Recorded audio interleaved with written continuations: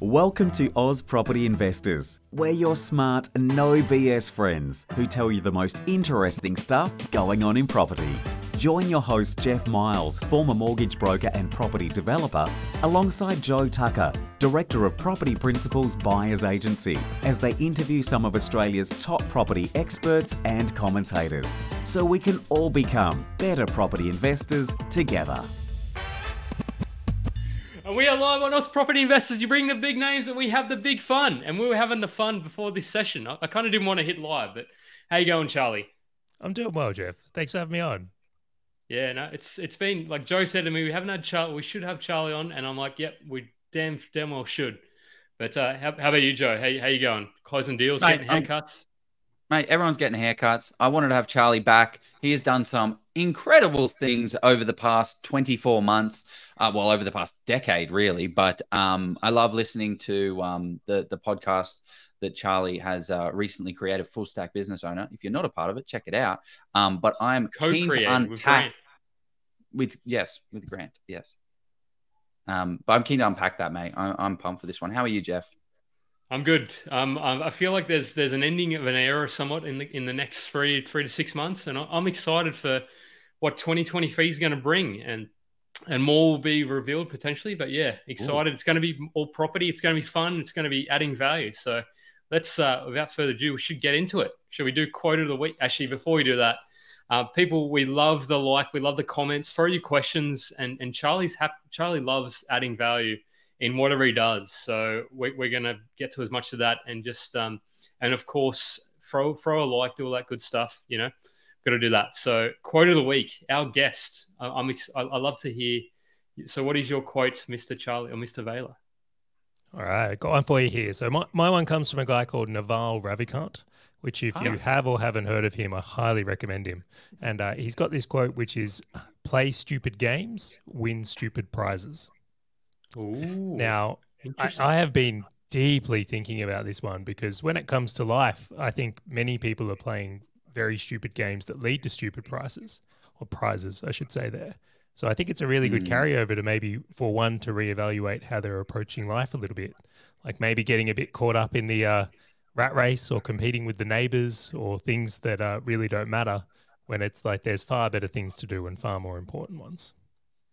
Yeah, wow, that's something that I think you've lived your life by, because ultimately you've evolved in your journey. You've learnt many lessons, and I think you've started to sort of the bigger, and in our conversations you do play a big game, and you challenge mostly me, and I think Joe sort of takes it on board as well. He silently takes it on, and I'm just like, I'm throwing stuff back at you. But yeah, that's really good. I like it. Yeah, Joe, I think it's a good point as well, because it makes you stop to think about what game you're actually playing.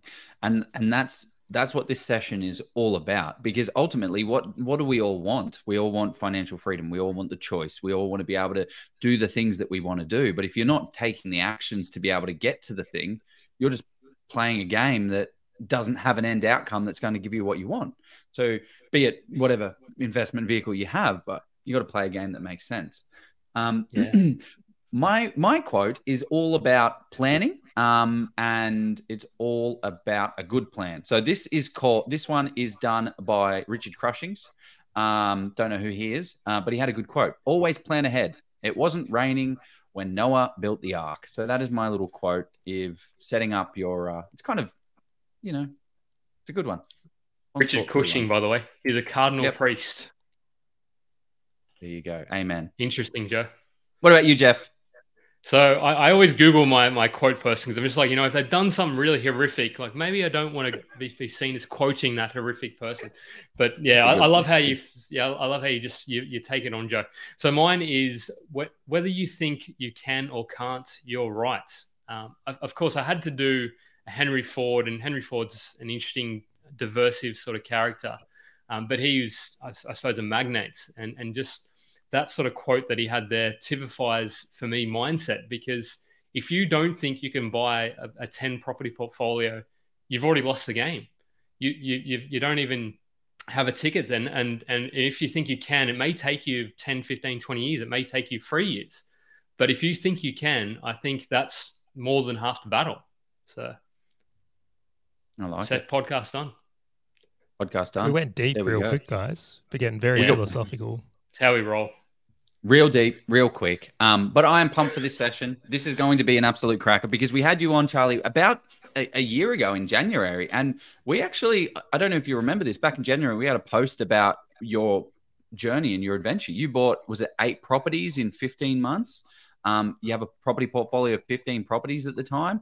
And you got some interesting comments in the comment section of like, no, that's not possible. This is bullshit, blah, blah, blah, blah, blah.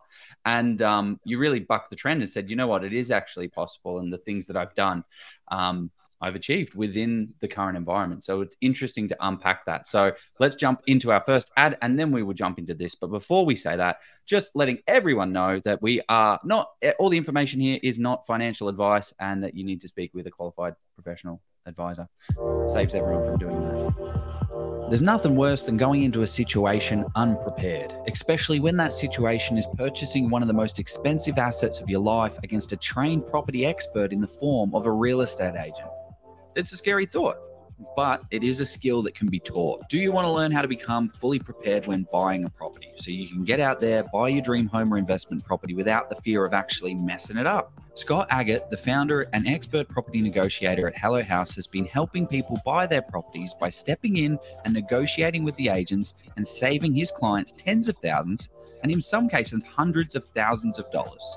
Scott has now decided to share all that he's learned over the past 28 years in real estate so you can go out there and do the exact same thing on how to find a property, analyze that property, negotiate on that property, and transact on it to get the best results.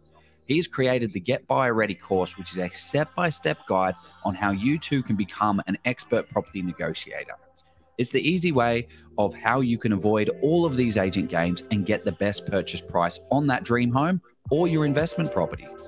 The course is in short bites for busy people with no fluff at all. Just all the information you need to get buyer ready and secure that next property with confidence at the best price. Scott has been kind enough to give our community a massive discount with the link below. Sign up today before you even think about putting an offer on that next property, and it will be one of the best decisions you ever make. Here we go. It's the new latest and greatest from Scott. So, but I see there's plenty of banter in the comments already between Grant and Hayden talking about 10 properties on a spreadsheet is for amateurs or rookies. So good on Hayden. He loves it. Good on always be mine.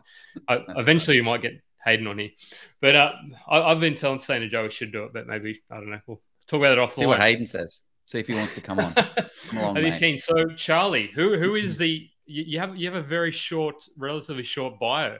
So you are a business owner, husband, investor, and father, and I'd say double-digit property portfolio. I don't know if you're triple-digit yet. Maybe you'll get there soon in the next 3 years. You run Vahler Media, but also the thing that I love the kind of the social and the lots of stuff, but full stack business owner. I think that's the one that's bringing noise and making the ruckus at the moment. So tell us a bit before we get into the first question. I'm going to ask a question before the first question. What was the reason you started Full Stack Business Owner, and why with Grant? You boys definitely know how to like butter me up because both of you have brought up the podcast now, and it's it's got a very, very special place in my heart. Yep. So many years ago, this is going way back. I've known Grant a very long time now. We started having these conversations about, well, if you were to make some money in business, and then it's like, well, what do you do with it? Like, how do you turn it into something more? Like, how do you turn it into wealth? So we started having these conversations, and building wealth became an obsession of ours, specifically for business owners, being we are business owners. And after a few years of feeling like we were the only ones that were talking about it, we decided to start a podcast and see if anyone else wanted to tune in. Now, to our like delight, like this was just a fun idea to see what would happen. It absolutely took off. So in this year, since we've been releasing the show, like it's got, I'll say quite a following now. It's like every day my inbox is getting messages from fellow business owners and people who are trying to build it. Now, kind of key thing is how do you build wealth inside and outside your business? Because I know a lot of your audience may not be business owners, although I would argue they are, being they're doing, accommodation businesses. But at the same time, many of them end up retiring broke. So the sad reality of it is most business owners don't end up any better off than they would have if they'd pursued other paths. A lot of them fail, and it's a very stressful and potentially lonely lifestyle. So we brought this podcast together. We brought it to the people, and it's certainly struck a chord with a lot, and we are very, very gracious. So me and Grant have a lot of fun producing it. We also have a lot of fun passing on all the stuff we've learned along the way so that people can have some success. Yeah. And I think one of the reasons I think that you're perfect to talk about mindset is I was reading a quote, and I love this quote. You probably quite enjoy it too. Is that we don't rise to the level of our expectations, we fall to the level of our training, which is by Seneca, which is a favorite of Tim Ferriss. And the reason I think that epitomizes sort of this session and mindset is because everybody's sort of like, oh, I'm going to go and be financially free, 100K passive income, 1 million passive income, whatever goal it is. But that's the kind of expectation. But what a lot of people don't consider is, and I think you do fantastically, I think it's your superpower, is your processes you follow. And correct me if I'm wrong there, but I think that's the thing where you're able to build successfully multiple businesses or at the same time. It's your processes. You have that kind of clear thing in place. So that's why I wanted you to get you on to talk about mindset and just the way you think about these things, because you have a very unique and often contrarian brain. So should we get into the first question, Joe? Let's do it. Let's do it. You asking? I thought I'd let you ask a question. No. But so tell us about this. So normally I ask people about their first investment. That's a little boring, a little kind of not old school, but a little too cliched. So what is your association with the Matrix? Like, tell us your Matrix moment. So the artwork that came with this episode, guys, when you sent it to me, I don't think you knew the backstory of it, which was kind of funny. No, that's the funny I was very lucky that I got interviewed by Todd Sloan about a week ago. I'm going to be featured in his upcoming book, which I won't mention much about. I suspect it's not my story to tell yet, but there's plenty of good things coming from it. Now, I live about 15 minutes away from Melbourne. I live in Brighton, and I had to travel into the city to come and do the interview with him. Now, Todd had made the interview for about 10 a.m.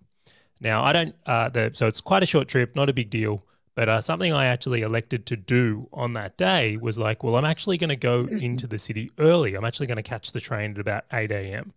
And I very, very, very specifically wanted to be in the thick of the grind of Melbourne on a weekday. So I wanted to be on the train with all the corporate warriors. I wanted to be walking up Elizabeth Street right at the time when everyone was going in their offices, because I actually wanted to replicate the scene out of The Matrix with the girl in the red dress. So this is all intentional. So, super intentional. Went up. Yeah.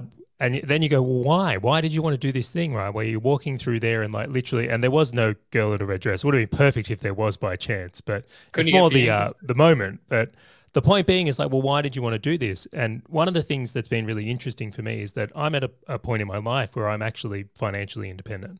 Like, I don't have to work another day in my life if I should not choose to.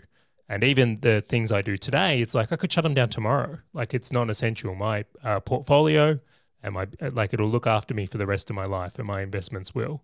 So I wanted to go have this moment just to see how it felt to not be in the system.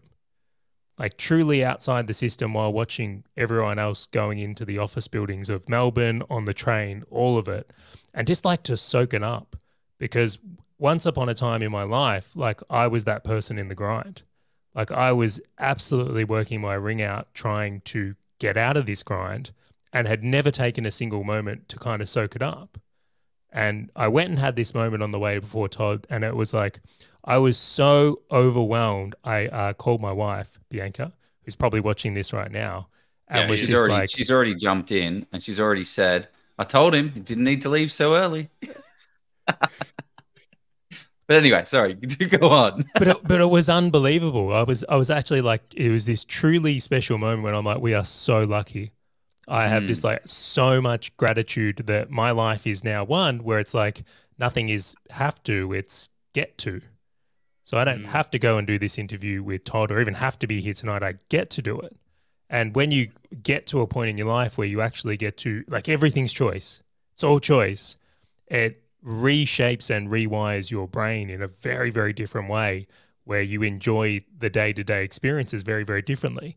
And like I was watching people, man, I was watching girls in like ankle snapping heels, like jogging into these offices while trying to complete messages on their phones.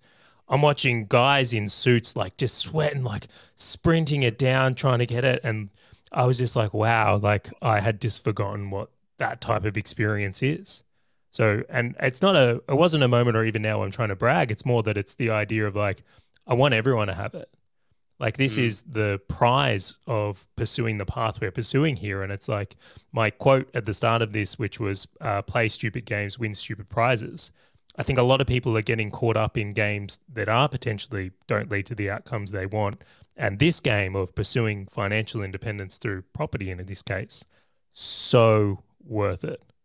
Like it is so incredibly worth it and a worthy pursuit that I just think that if anything, I want to be encouraging of others. And that's why I do full stack.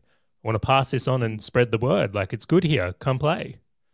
Yeah, it's interesting you kind of talk to that because we're in a month's time we've got an interview booked with somebody who I think is going to be amazing and just started our journey. I'm kind of dropping some sort of breadcrumbs here, but it's interesting you say because I've been in corporate for 11, 12 years now, and I haven't felt part of the matrix since the start of COVID because I've worked from home, and it's interesting because there's kind of a bit of shuffling of the deck chairs and there's a potential to go back in the office at least once a week. And I'm kind of like, you know what, if push really came to shove, I'd potentially just say, well, actually, I think I'd rather take leave than go into the office because it's kind of just interesting you kind of say that the people that don't realize that there is a choice and I suppose I'm quite privileged that I do have the choice to do that, whereas some people, unfortunately, rising interest rates, they are living paycheck to paycheck. But I'm sort of in a fortunate enough position to be able to not have to do that if I absolutely didn't need to or didn't want to because of my kind of life circumstance. So it's interesting you say that because 5 years ago, if you asked me that question, I probably would have said, well, no, it's just what everybody does. Whereas it's funny how circumstances change the way you go about it. So, yeah. And Charlie, what is, mindset to you and why is it so, and why is it so important for property investing? Like, because that's, I imagine it starts with the mindset can you talk to that? Yeah, that's a really interesting question, right? I think like for a lot of people, mindset gets put in this like woo-woo category. And then it's like it becomes so ambiguous and like so mysterious that we just dispel it. It's like, no, it couldn't be your mindset. It's having all the properties. That's the thing, right? No, it couldn't be. Ooh, sorry, water bottle down. Point being is like mindset is like it's a very, very critical part of the journey. And I would make the argument that I don't think anyone gets anywhere without a certain mindset. So like for a lot of people, the thoughts you have leads to the actions you take. Like, is anyone going to buy a property if they think it's going to lead them to bankruptcy? No, but like that's the mindset. Hopefully not. Right? So it all comes from there. I'll share some experiences here because I'm, for most of my life, I felt very different than other people. And a lot of the choices I've made have led to different experiences that have only made me more different than other people. And I'll give you some here. After my first business, I sold my first business. I started a new business and I got it to about the same level as the first business. And even though I was in a different industry, working with different people, right, selling something different, right, I had all the same problems. And I'm sitting there and I'm going, I won't say the word because I'm like, there's a common denominator. Me. Shit. And I'm like, so I had this like moment of epiphany after my first company into my second that it's like we play such a crucial role in the journey. And like after that point, instead of studying more business stuff, I actually took a year and spent a year on personal development. And I went and said that if I'm ever going to achieve anything more in business, I'm going to be the limiter. Like it won't matter if I sell this business and do another one or close it down and do another one. Like I'm going to keep rubbing up against this if I don't take this change. So I took a full year to work on myself and make some improvements in myself, money psychology, like a whole few things there. And then after that, when I was able to compound my business skills with my new personal development skills, that was like a multiplier, we went on to like do substantially bigger things from there. What sort of stuff in that year did you look at? Yeah, so to go back into the story, something that, again, some people know about, but some don't, is that when I was growing up, there was actually some money troubles in my home. So my father had a workplace accident. He was a builder and unfortunately damaged his back and elbow and went to work one day as a carpenter. And then the day after, he would never be able to be a carpenter again. And he had all his wealth in his business. He lost his business in that process, and it led to some I'll just say challenging times for my family. I won't go too deeply there, but there certainly was some circumstances in the home. But it was right at an age, a very, very formative age for me, right? I was at those, let's say, primary school years where you're soaking things up. And like, because of that circumstance, I actually had like massive fears of money. So anytime I made money, I would be like Scrooge McDuck and just like not spend it and hide it. Every time I go to a restaurant, I'm like itemizing what things fucking cost, like trying to pick the cheap things on the menu. Every time I'd look for flights, it's like the cheapest ones ever. Hotel rooms, like it's all. But it becomes it becomes a lot to deal with, right? So people who have money problems, like I did, it was definitely me. This is me I'm pointing out here, is like you operate in the world viewing everything through a financial lens, like always looking for cheap, always trying to save $1, like always trying to go through that. And to be honest, this is one of the key things that was holding me back, because in my business, I wouldn't hire staff. Because I'm like, well, staff cost money. And then when I try and hire a staff member, I'll be like, well, I'll hire the cheapest one. So can you imagine a business where the business owner is like, I don't want to hire staff, and when I do, I'm going to hire the cheapest ones. Quality business. This is exactly like what people do with property managers, right? Like they choose the cheapest. Okay, so like you get it all the time. What's your rate? Sorry, what's my name first? Like, what's your name? I don't even know if there's going to be a fit here. And then the property managers just get that constantly, day in and day out. And you don't know what a good property manager is until you've had a bad experience with one. Sorry, just bringing that back to property a little bit there. But yeah, so what were some of the other what were some of the key takeaways that you took out of that? Like, that's a year of self-discovery. That's pretty interesting. Actually, maybe what do the mechanics look like for that before? Like, what does it actually look like to have a year of, I'm going to sort my mindset out because I know it's going to return a far better yield in the future? What does it actually look like? Yeah, so as all smart people do, right? You just go on the internet and start searching and learning, right? That's the game. No, I joke. It was just the idea was I went and sought out programs that had good reviews. I thought I'll pick a couple of different programs that are well reviewed and respectable names, see which ones I resonate with, and I'm just going to do as the ones that see fit. So there was a couple that really stood out to me, and like Dr. DeMartini's work.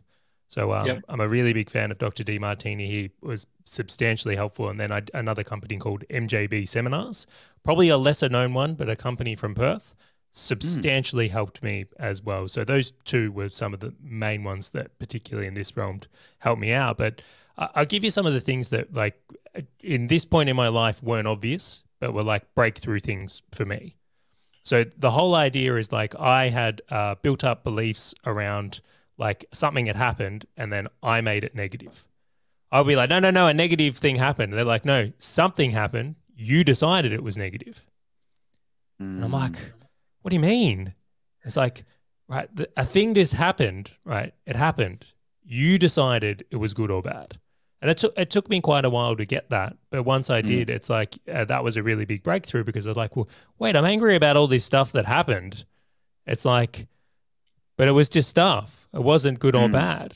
And like, that was a huge thing for me. And then the second one, this is the one that like really like rocked me, was that it's someone sat in front of me and like, Charlie, you see the things you've done in business? It's like, if your parents didn't have those money challenges growing up, you never would have done it. The only reason you've got a business or do any of this property stuff today is because of that. Yeah, I 100% relate to this, and I think Joe does a little bit. Maybe I don't want to sort of speak on his behalf, but it's interesting. Like having, I wouldn't say I had as challenging sort of money, just challenges for different ways. With my grew up in a single parent household, and sort of having a parent who turns off the light switch because they're worried that it's going to sort of cost too much, or sort of turns off, and it's just inching that kind of mindset. And she did, and Mum's done fantastically well, or sort of quite well with her kind of mindset herself. But it's just we're not grading our parents on love here. Let's be really clear. Like, I lived in a very love-filled home, and I am certain you did too. But the money side of things makes it very, very interesting. Yeah. But you even sort of, even now, you think you look up to these to parents as if they're gods, because they know exactly what they're doing. Or even anybody really, and then just you actually all adults. It's all adults. When you're 16, you're like 18-year-olds. They have it figured out. When you're 18, 25-year-olds, they're the ones. They know what's happening up here. Yeah. Everyone else above their nose. 30-year-olds, and then you're like, oh wait, no one knows. No one has a clue. We are just a monkey on a spinning rock around the sun. That makes no sense. What the heck are we? What is going on? No one has a clue. We're just all trying to figure it out. we are going to talk property, but it's interesting we got to that. I think mindset is deeper than talking about the emotions. I think it's about processes as well, because I was thinking about this myself, because I'm like, how is mindset related to property? Because if you have a mindset of everything will just take care of itself, then you will likely, or if you don't have the mindset of, oh yes, I actually need to look into and feel free to disagree with me, but you've actually, I feel you've got a very well fine-tuned system that you know exactly where you are, or pretty close to where you are, and that enables you to then sort of go faster. Whereas if you tried to buy 10 properties or 8 properties in 15 months, or what, I think that was what it was. I think if you try to do it without a very, you didn't have the system up front, but over time you evolve that, and then you had it. And now you know that you can sort of just run through it. Is that sort of, am I hitting some key notes there, or not really? I would agree with some of it, but then I would think about it a little bit differently. And I'll give you an example here. When the pandemic hit, right, and I'll go into one from here, there's literally the thoughts are crossing my mind that the world could end. Did either of you have that thought? Like, if this is going down, maybe I watched the movie Contagion too many times. I don't know. I wasn't actually worried. I was just like, cool. I get to spend time at home. Like, this is like, oh, actually, no, I'm very social. So it was a little bit hard. But after I got over that initial, I was like, oh, well, she'll be right. Get back to it. Well, in my circumstance, I'm at an event in Sydney. I am a keynote speaker, and then I'm rushing out of this event to get on a plane to get home. People are terrified at the airport. Someone would cough, and it was like a ripple effect of people like scared shitless. People were panicking on the plane. Yeah, this was literally in the March of when things were happening. Now, I go home from that and then have the ability to pull the trigger on buying property in a potentially world-ending event. So what I think becomes really interesting is when your mindset or your ability to get to that place is strong and you have good process, is that when everyone's panicking, you're the cool hands that's be able to take advantage of opportunity. And that's certainly what we were able to do. And then at the other side of things, if you're someone who's very emotionally driven, you're going to be one of those people that when like, right, property's booming, all the headlines are growing, the tendency is those are the groups of people that get flocked in to buy at the peak, right? So when your emotions control you, you tend to make more emotional decisions, and I'm yet to find a quality investor that tends to say, yeah, I made it on my emotions. Right? My 100%. Emotions were the difference.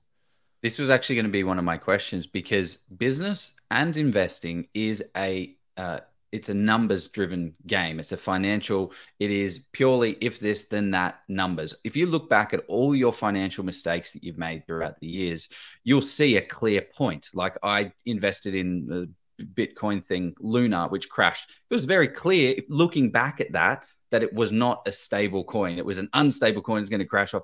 But it's because I emotionally I covered up a couple of things in my due diligence from looking in that. Plus, it wasn't property, and that's what I'm good at. But if you look back, it's all of the emotion that ruins your investing style. So I caught myself today. I got a pest and building report done for a property, and I went through the list of things that were wrong. And I have a process. Jeff talking about a process. Sorry to steal some airtime here from you, Charlie, but I have a process. It is review the contract, review the pest and building, put it down, pick it back up, and then quantify how much those things are going to cost, because every problem has a solution. It's just got a cost attached to it. And then emotionlessly come up with that figure, and then you've got your problem. But what I did was I read the report, got all emotional, and then had a chat with the agent about it. And that is not the right way to go about it. You've got to remove all of the emotion and follow a systemized process. Well, not really a question there for you, Charlie. Well, I'll throw more into it. Yeah. Like we've all bought property here. Like I bought a property, did a subdivision. We got a valuation back of like it was up like nearly $500,000. Right? So I'm sitting here and I'm like literally going, I've just made $500,000. And do you think my ego didn't get inflated? And I'm sitting there going, look how fucking good I am. And then I'm calling my buyer's agent going, let's go again, buy, let's go all day. And it's like, buy. How ridiculous. Like that's the recipe to get ruined. Yeah. So as soon as those emotions run hot, or as soon as you start the idea of buying a property on realestate.com.au, it's not that you've worked out it's a good plan, it's the right time to buy. You've started from literally suburb hotspotting from Facebook group tips and past experiences. Like that's where the dangers of a poor mindset really lie. Yeah. 100%. And that's one of the things that I wanted to talk to you about as well, is you grew your portfolio from whatever it was, but you acquired assets incredibly quickly. And one of the things that I chat to people, it's like, oh, I'm not going to buy another one until this one settles. But you bought multiple properties before the others settled. Like, how long were you planning this entire acquisition phase? Like, what did that look like before? Because pulling the trigger on a property, that's the easy bit. You can really mess up the planning up to that point. Like you've been investing in property for the last, 10 years because you're building up to that point. What does some of that preparation and planning look like, and how much went into that before you went, boom, let's do it? I love this analogy. I think it helps many people understand is that if you're riding a bike, right, you only need a few dials to really be able to manage it. If you're in a jet plane, you need a lot of dials to be able to manage it because you're going to be doing way more high risk and extreme stuff. So when it came to what we attempted, I had, in summary, is like I knew I was going to have a few good years in business where I was going to be able to take advantage of extreme borrowing power. And the way we went about acquiring our properties was to do it quickly to take advantage of those financial years and also of tax and how our books needed to be set up and everything.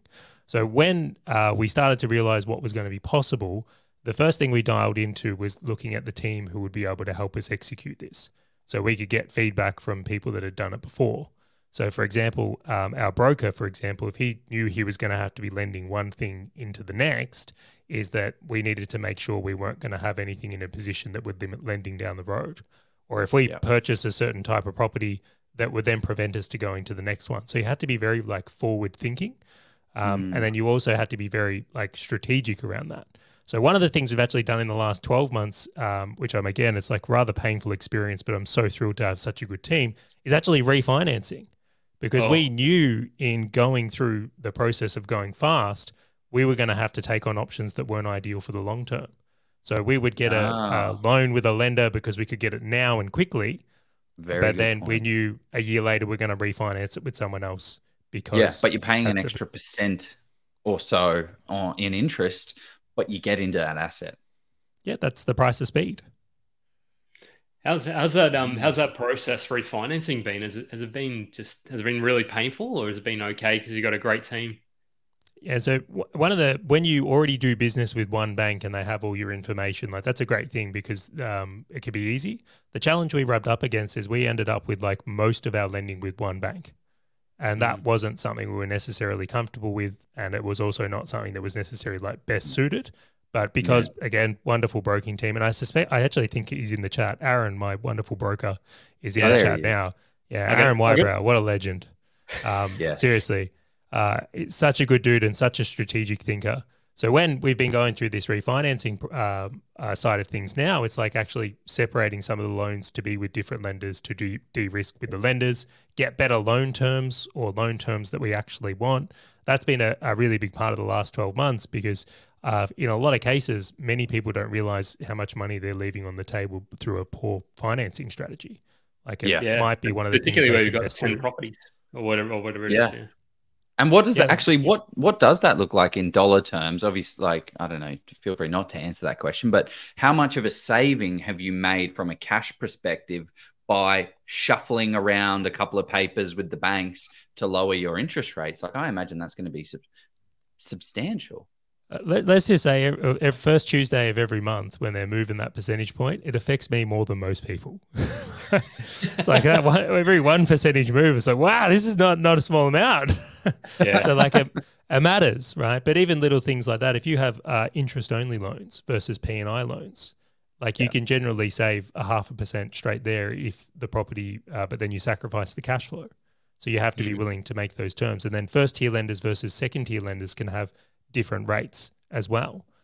For a lot of people, when it comes to financing, though, it's being able to obtain the finance. So they may take a slightly worse interest rate or costing to get that deal.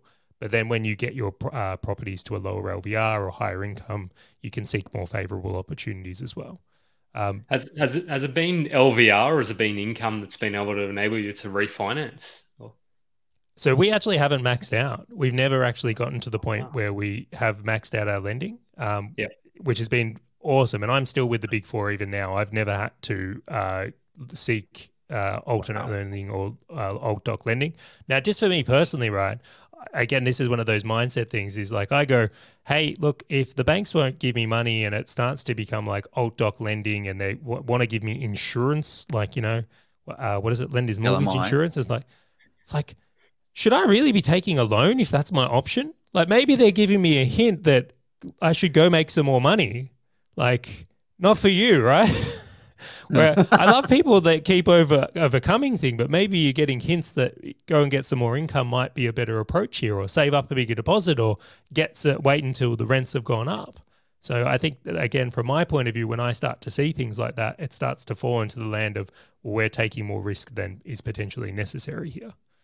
Interesting. So it sounds like as an investor, you're somewhat risk averse. Would that be correct? Or I know it sounds pretty ridiculous that on one hand we acquired a substantial amount of properties on a run that is again not common, but well thought out and very strategically done with an awesome team.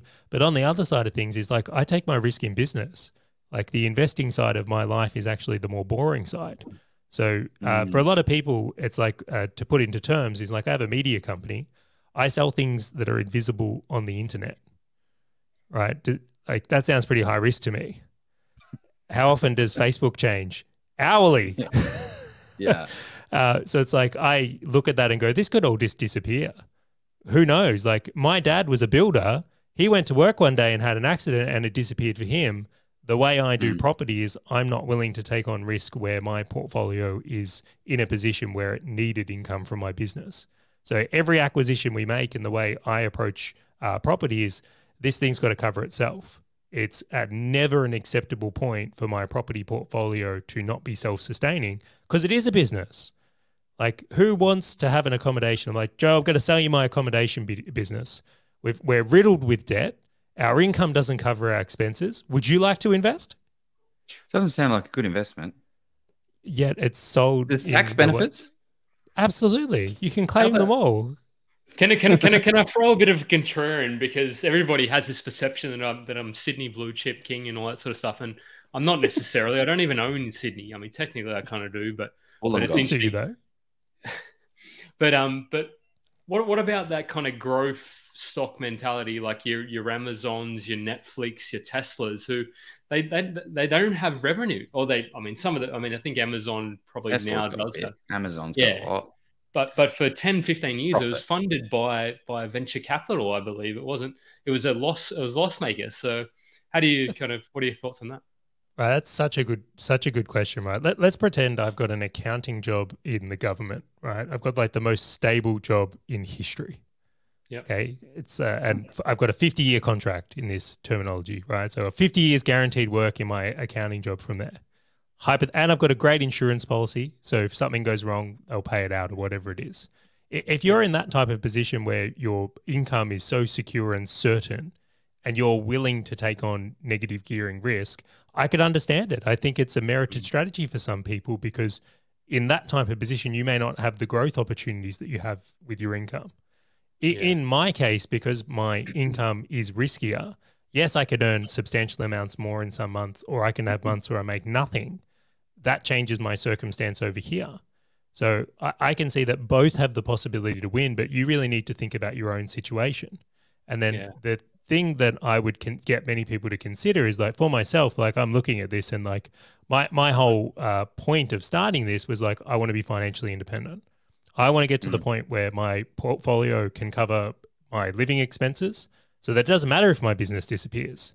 And if I want to do business and I enjoy that, well, great. Now it's just icing on the cake. This is just fuel and fun. And in many of the negative gearing strategies, I don't necessarily think they're focused on financial independence in the same way I am. So I think if, back to the whole point and start of my play stupid games, win stupid prizes, it's like I look at it and go, well, if the thing I want out of this is to be financially independent, well, this is the strategy that best suits my situation. Could negative gearing work for someone else? Awesome, go for it. Just like I wouldn't start a SaaS startup and take on massive debt and risk to take on Amazon. Like, that's not my game. For the guys that are out there doing it, have fun. I support you, but it's like, it's not what I'm going to do my way. Yeah, that's very all wrapped up. And I think we're 40 minutes in. I feel like we haven't covered a lot of stuff, but that's okay. Well, I'm interested about the speed of which you went, and I know I kind of asked this question already, but what actually went into, like, how did you plan out acquiring 8 assets in 15 months? Like, what did that actually look like?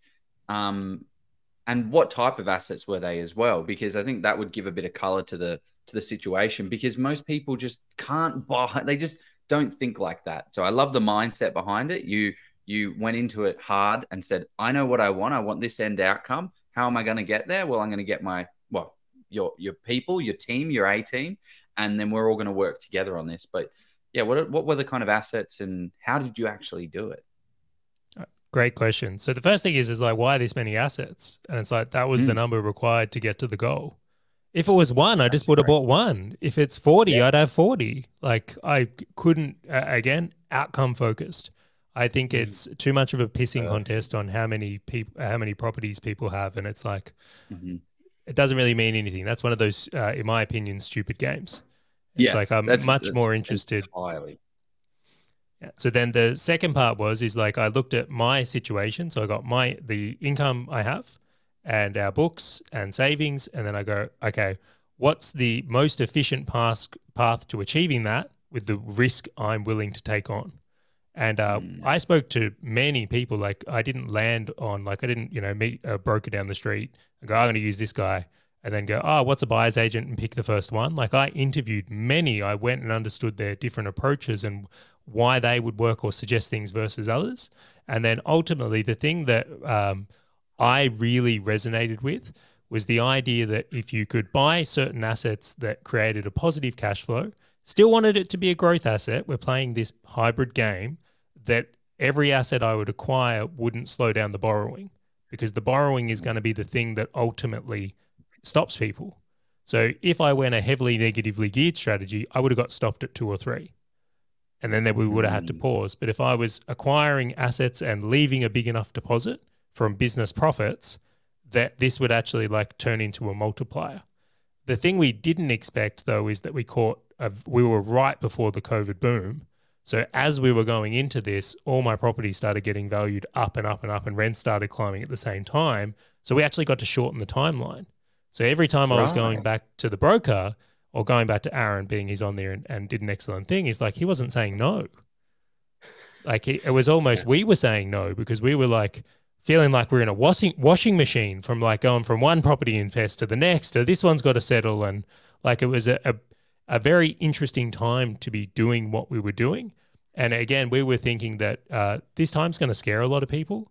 There's going to be a lot of people out there that aren't going to seize these opportunities because they're dealing with the series of the work. So we kind of saw it as like, this is our advantage. Like, us being in a position to act while so many people are in disarray or fearful. Like that's where the best opportunities were to come, and like we did incredibly well from that. There's a couple of things, and I think I know the answer to one of these is the LV. It sounds like on those 8 purchases, you weren't comfortable going above 80% LVR. So you sort of kept it, wanted to keep below that. And the second one is you mentioned about yield that would keep enable you to keep on borrowing. So what was that sort of magic? And there's not really a magic number, but let's pretend there's a magic number. What number were you looking at? And LVR, you wanted it below 80 from the sounds of it. Yeah, so one of the things I really like to do is like put rules in place that stop me from me, because like I'm great idea. I can't be trusted, right, at times.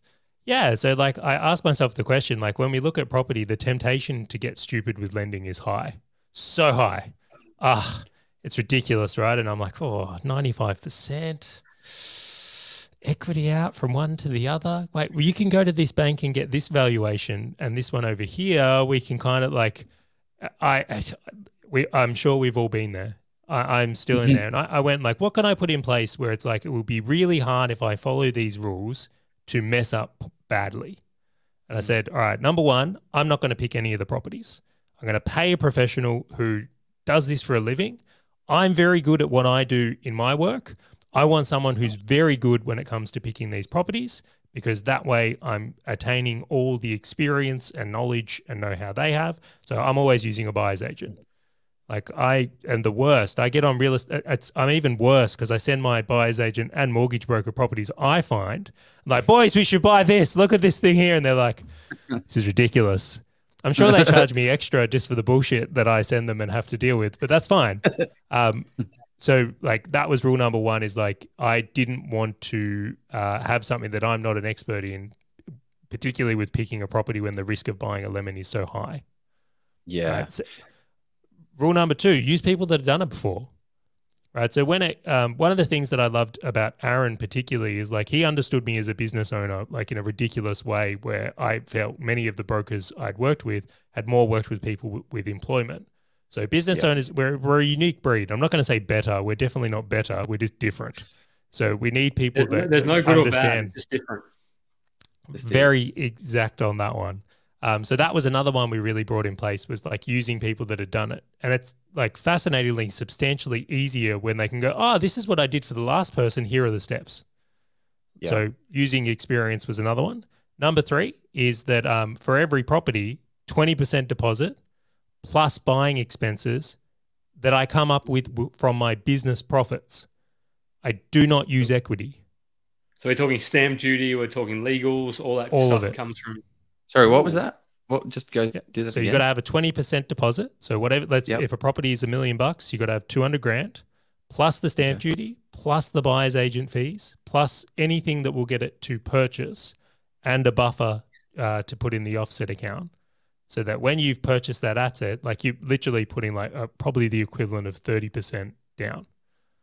Now, if you're putting 30% down on every asset, like I've got to go and earn that 30% to make that deposit. And if I don't have that, I won't actually buy. But then on the other side of things, if you're leaving this substantial of a deposit, well, the cash flow is higher because you own more of your property than someone who borrows 100%. And then for borrowing onto the next one, it becomes easier because I'm not like creating substantially more things. Now, again, I'm not saying these rules are for other people to take on or as their own. Like these are things I put in place to for me to protect me from me. Now, I'm sure we can agree, like if you look at these rules, it's like, Charlie, it's getting harder to fuck this up. Now, you do have to go earn a substantially amount more money, but it's like you will likely prevent doing some crazily stupid things that could lead to wipeout, which was my indication from there. And it also, there is some inherent risk mitigation built in because let's just say, I mean, if you bought a property in a market, I mean, if you got your professionals on board, let's just say for whatever reason, a professional recommended buying in Sydney or Sydney, Melbourne, even Brisbane in a market that was overcooked in sort of March or April, May this year. And suddenly now that particular property is now maybe worth 5, 10, 15% less, which over the long term, yes, hopefully it recovers. But you're then you're not, if you're buying at 95% LVR, if you're buying at 90%, you're potentially underwater. And then if you lose your job, or if your business, if the internet stuff disappears, then you potentially have to sell for less than what you pay. Whereas if you've got that deposit, you're more comfortable. So risk mitigation is massive very important. Risk mitigation. Super. I like sleeping well at night. Right? This is a part of the thing, and it's like I think sleep at night factor. And I know many people, and I can already see the chat erupting of all the people telling me they could have gone further. And guys, congrats, you go do it. I'm 33 years old. I'm financially independent, and my life is freaking awesome. So I'm good. WRX. And I do ridiculously dumb things with my money. There you go. But here's a great question that's come up. It's all about holding for 20 years and not getting blown up in the interim. You can ride the bumps. Yeah. Yeah. Not that there's been many bumps. There's been, well, actually, maybe let's talk about some of the bumps along the road that have gone for you. Like before, if the portfolio and, current, like during and now that you have it, it would be cool to talk to some of these because it sounds really great. Like it's gone really well and it's been a smooth, easy ship. Like what are some of the challenges that you've had along the journey? Yeah, well, I mean, I said I'm 33 and I look about 43, right? Like it's done some miles. Much younger than me. Yeah, so it's interesting that one of the things I find is I feel like a lot of the things I learned in business and through a very hard school of knocks just applied straight over to property, right? So again, property is a business. It really is. Everyone out there who's doing this stuff, you have an accommodation business. It's one and the same. I think of us all as fellow business owners from here, but it's guys, my first 2 years in business, I didn't make any money, right? And even worse, I lost money at times just through ignorance and a whole bunch of things. So that was where I certainly learned more of my hard knocks. You got your scrapes and your bruises and your bumps. Yeah, absolutely. So I think the diligence and things I learned in that world have just crossed over into this one substantially. And Joe, for you, I can only imagine you've been doing property stuff and then you go to business and you're like, holy crap, it's the same stuff. It's a different business model, yes, but it's many of the things you would think about, whether it's pricing, hiring team, working with people, financing, it all comes and crosses over into that world as well. Yeah, yeah. And this is what I love about your story as well, is that you didn't fall for the traditional traps of things that people mess up at the beginning, where they over leverage, they get too much LVR, they have a low LVR and they, mess up. They get cross collateralized because they go with the broker down the road. They do all of these things. You've come in with this as a business mindset to say, I need a financial outcome, and I'm not just leveraging the asset. I'm not leveraging the bank's money. I'm also leveraging human capital, and I'm going to leverage the best mortgage broker. I'm absolutely going to get the best mortgage broker. I'm going to get an amazing buyer's agent. I'm going to get an amazing accountant. And if those three people, did you have any other team members? Solicitors, right? If those four people aren't communicating each other, it's not going to work. So I need to make sure that they're all meshing well. One of the other questions I have is around the questions that you ask your professionals to get the best out of them, to identify, you know what, that guy's good. I need to have a conversation with him. Were there some key questions let's just start with a mortgage broker, for instance, and then maybe rattle off the rest of the team. I'll tell you the story of how I met Aaron, right? It's I actually spoke to Aaron today. He's this is a love story dedicated to Aaron. This is Aaron Wybrow. I'm taking it next Friday, by the way, I think. Jeff, pop the link below to Aaron's business here. This is great. Yeah, so I was actually a keynote speaker at a mortgage broker mastermind event. So I had gone to this event to teach some business owners about the things I was doing online, and it was a group full of mortgage brokers. Now, at this point, I didn't know the mortgage industry well, or even the property game that well. Now, I spoke at this event, and I noticed something that in the room, it's what tends to happen is there's magnets. And what I mean by that is when you go to an event, you'll notice certain people attract people towards them. The groups will hover around them and they be the one that people go to. You'll also notice that certain people in a room get asked the questions because they're perceivably the ones that have the answers. And it became pretty clear to me at that event. It was I think Aaron is the one they're trying to learn some stuff from. Like people are asking him things. He's not one of the ones asking questions. He's one of the ones receiving questions. And me and Aaron literally met doing barefoot bowls in some like hipster place in Melbourne. And it was fascinating to me that when I left that event, I was like, this is the dude I want doing my broking. Like, this is the guy. And I think when you can find those types of people in the industry, these are the ones operating on the absolute edge. And these are the people that can make all the difference. Now, you asked a really good question about like when you're trying to form like your wealth team, which I think everyone should, right? You should have a wealth team around you. Like, what are the things I would ask or potentially do it? The first thing is like, how have you helped people that are in my situation? Right, this is the most important question. Like someone might have, I've done, heaps of 10 property portfolios. Yeah, all the billionaires' kids. Right? Yeah, easy, right? It's like, okay, cool. Yeah. What about for business owners if you're a business owner? Or what about, like, I understand there's particular lending policies if you're in medical or if you're in the defense force. Like, I think if you are in a certain or specific circumstance, you want to make sure that your team has done this before. They're not learning on you. This is just like, cool, I've just got to do what I did last week for this person this week. Right? I think that is the most powerful questions you can ask your team, and that's like who you should be seeking after. The second thing I'll say is that like this group is amazing. I've met some really cool people in the Oz property investors groups and many I would now call friends, right?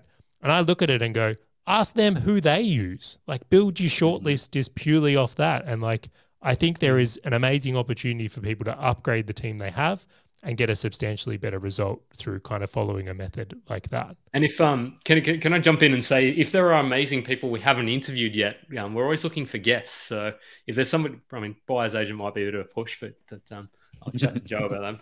But back to but why not? Joe's a great buyer's agent for the people that Joe can service, but there'll be ones that aren't Joe's cup of tea, right? And Joe probably won't want to work with them, and maybe they specialize in things that Joe doesn't do. Yeah, so I mean, Polisi is one. Well, one example. Here's a prime example. Actually, is Steve Polisi. Commercial property buyer's agent. Load him up. He's perfect. He's going to be the best man for that job. Speaking of Steve Polisi, what is he? Is he in the chat? Is he? No, we've got to run an ad for him. Oh, okay. So let's do that, and then we can jump in a little bit more with this. I'm keen to unpack a bit more. The amazing thing with commercial property investing is that in most cases, it's cash flow positive from day one, which means that you can drive those profits towards paying down the debt. There are instances with commercial property investing where you can actually have the property pay itself off over 10 years, which is absolutely crazy. With commercial property, you get massive net yield. So you can expect anywhere between 6 to 10%. And as we've seen in the current boom, these properties not only provide large cash flow, they do certainly grow wildly in value too. Now, with big rewards comes some risk, and this is why you should de-risk your investment as much as possible. And the way you do that is with expert due diligence. And this is why we highly recommend people hire professionals to help you along in your investing journey. Steve Polisi of Polisi Property is one such expert. Being a chartered mechanical and structural engineer in a past life, Steve draws on his analytical and mathematical skills to do that expert due diligence for you. With 6 years experience in the space, Steve has over 1,200 property transactions under his belt. He's the guy you want in your corner, crunching the numbers and finding the best properties in the best locations, along with ensuring that you avoid the mistakes. Steve has actually even written the book on commercial property investing in Australia. And not only is it a bestseller, I believe it to be the most comprehensive in commercial property investing on the market today. He's been generous enough to give us a massive discount for our audience of 50%. So use the code OZPROP, click the link below, get a copy today, and start learning and getting on your commercial property investing journey. There we go.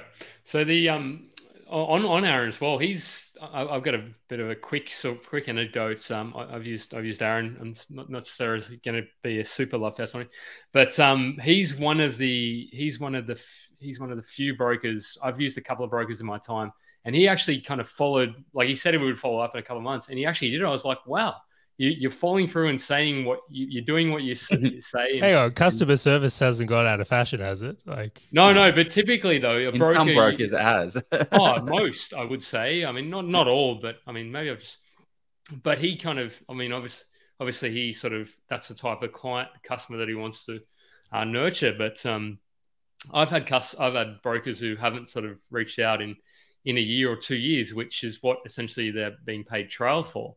So it's sort of refreshing to have somebody actually say something and then follow up with it. So if anyone reaches out to Aaron and the team, he's got an amazing team behind him as well. Say Oz Property sent you, and I want to know. Yeah, we don't get paid for that, by the way. But and we don't get anything. We don't get paid for that, but we get brownie points. I actually do, right? He's a sponsor of Full Stack Business Owner, so thank you, Aaron. I appreciate your sponsorship. I'll get you a plug here. Yeah. I think the thing about sponsors though is we get approached probably once. We wouldn't have somebody we wouldn't personally use ourselves or feel comfortable other people using. So I think that's kind of. I mean, otherwise we wouldn't have them. That's the only reason we've got 2 sponsors at the moment. And plus we just want integrity as well. But getting back to property and investing, I want to hear, because I think there's a story since you've been on last, and it was August. I looked it up. We did the live session with you last. Amazing that it's been 13, 14 months since that time. But wow. What have you been doing the last 13, 14 months, Charlie? What have you been up to? Been buying, or you've been sort of consolidating, or what have you been up to? Yeah, that's a great question. Like, we went on this huge run, and like we have actually purchased one more in Western Australia since then. So from my perspective, we got in at really good timing before a lot of the East Coast kind of boomed, and then it's had this amazing like follow-on effect where we got some outrageous deals we couldn't get again. Now, personally, I saw some value in WA. We bought that a little while ago now. I see some huge opportunity there. Obviously, I'm not picking locations, but I love WA, and honestly, I would live there. I think it's an amazing place. Since there, though, apart from that other purchase, one of the things we've been doing is actually improving our properties. So we're doing I feel like this gets missed by a lot of people. So we don't buy brand new properties rarely. Most of the homes we've got are more established, and it's been very interesting that when we've done the maths on things, is like, often we can get a better return on our money by upgrading a property than we could if we bought a new one. Like, the return on that dollar has been substantial. And whether it's a new kitchen or an air conditioner or whatever needs to happen to increase rents, I think this is something that people don't necessarily think through. So from our perspective, we've kind of gone round to all our properties and gone, what can we upgrade to increase rents, which then increases income, which then puts us into a position to be able to buy more. So we're kind of doing the loop of making sure everything's in the right place. And I mentioned the refinancing before as well. Yeah, so it's not about equity growth. You know, everyone thinks of a renovation to grow the equity base. You're saying, no, I want to put $10,000, $5,000 in or $6,000 in to get an extra $50 a week. Yeah, so the rough maths is if you can spend $100,000 on a property, and the rent can go up $100 a week, the payment would technically cover the debt at about, I think it was like 3-4% rates. But when we started to like look into it, is like there was certain opportunities where you might be able to, in equivalence of that ratio, you might spend $100,000, but you could get the rent up $200 a week. Like, there was far outsized returns, and like that's why the granny flat strategy and many others are often looked at in those ways.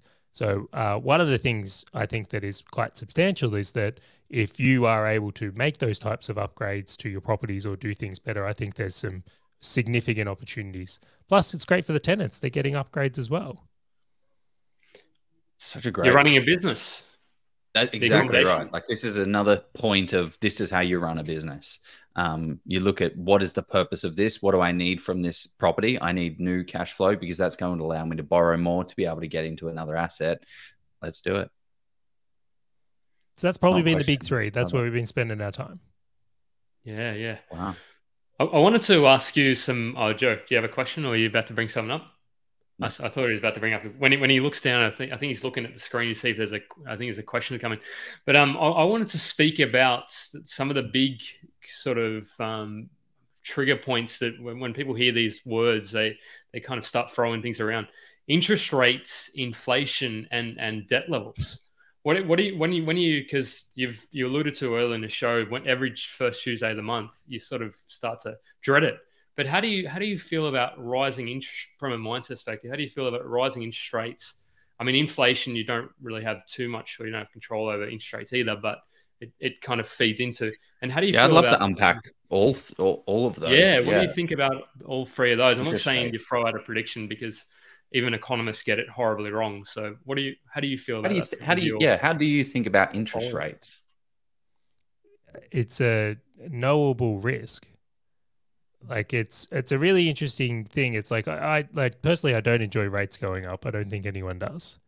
Right? Like let's cut around that. But it's something where the possibility of that happening was there, but I don't think anyone expected it to happen so quickly.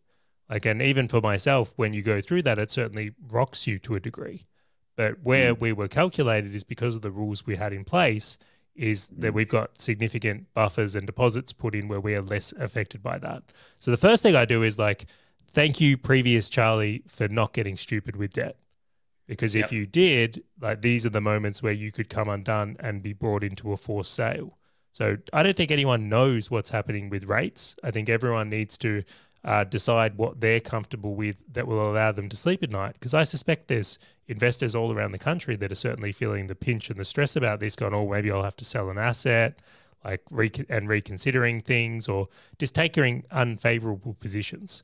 And I think that can hurt a lot of people. The other side of it is like one of the reasons I set my position up like I do is like quite conservative, is because when carnage comes, that's when the opportunities are. So if rates get to 10%, right, it's the guys who can buy then that make the killing. It's not the guys that had to sell. So I think there's a bit of a reframe opportunity for people and going like, am I positioned to seize opportunities if carnage comes out? And I'm not saying you should pray for disaster zones or anything, but history tells us they come. And when they are you going to be the one that's ready to pull the trigger on that? So for me, I want to be in a position to do those types of things. So risk mitigation, things from there. Now, not being in too deep where things like interest rates like rock you, I think critical. And if you're in one of those positions, like take it as a learning moment of going, I don't like this is happening. I'm going to work through this here. And then next time this comes around, I'm going to be ready.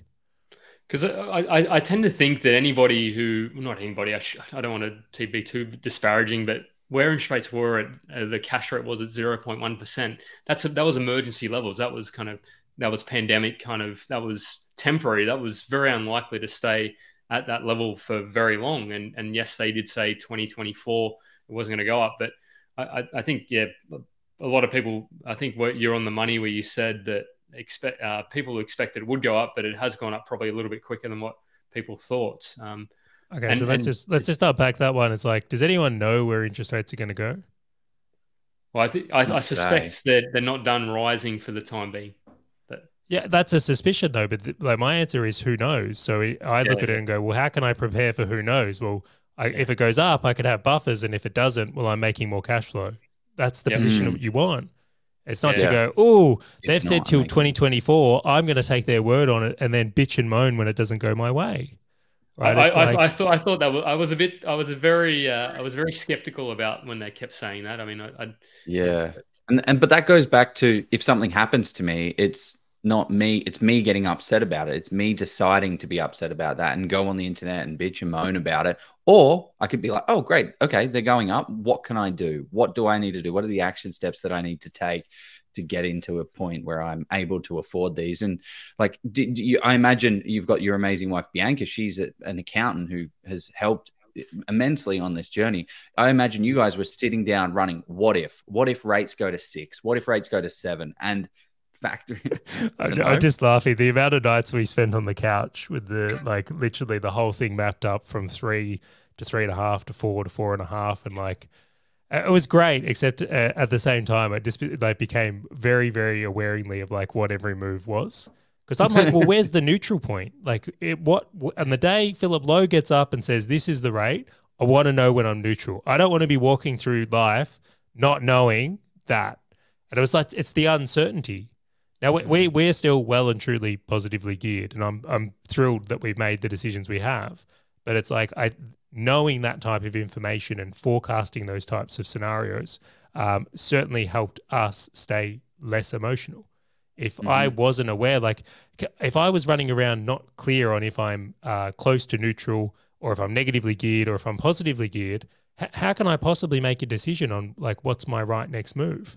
And I absolutely will say a massive thank you to Bianca for the hours she put into all those scenarios and spreadsheets that we went through, because it informed us in a way where we were able to go through this time in the least turbulence possible.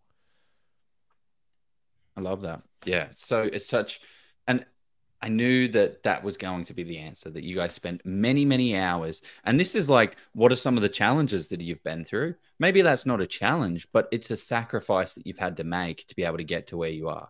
You can't just go out there and buy 10 properties in 15 months or 8 properties in 15 months. It has to be a systemized process of going about it. And you need to make sure that you're spending many hours making sure you get it right. And again, have the right team around you. Like, it's just not going to happen otherwise. It's just not going to have those good sorts. Yeah. So, and the other thing, I think you mentioned this last time, that I love that you guys do. You have, you mentioned in other podcasts I've heard as well, you have weekly or fortnightly cash flow sort of statements. That's what you sort of have, isn't it? I've been doing business a long time now, right? I've been in business 10 years. And one of the things that happens, right? Do you ever notice that, like, I'll use this from a property perspective. Do you ever notice that when you go for a drive, you're very much looking at every house as an investment? Like, it starts to be the way you view the world, right? I look at it now. I just do it now, and I haven't bought in a little bit, but yeah, I just love like where a lot of people would just go, oh, that's a really beautiful house, right? Where I'm like, oh, what's the yield on this thing? Right, you know, like it's natural. Or a business owner will go into a business and they'll imagine if it was their business, how they run it. They don't see what other people see. So we all develop like our own frames of how we see the world. So I've forgotten where I was going on that point. What was the question again there?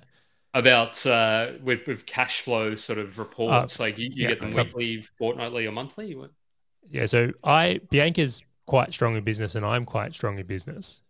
So what we decided is we were going to run our home like a business because we understood it. So we have a weekly meeting for our home. We have like a budget. We have things in spreadsheets. Like, we run our home like it is a business. Okay, what does that look like? Like, what does that actually mean? I run my home like a business.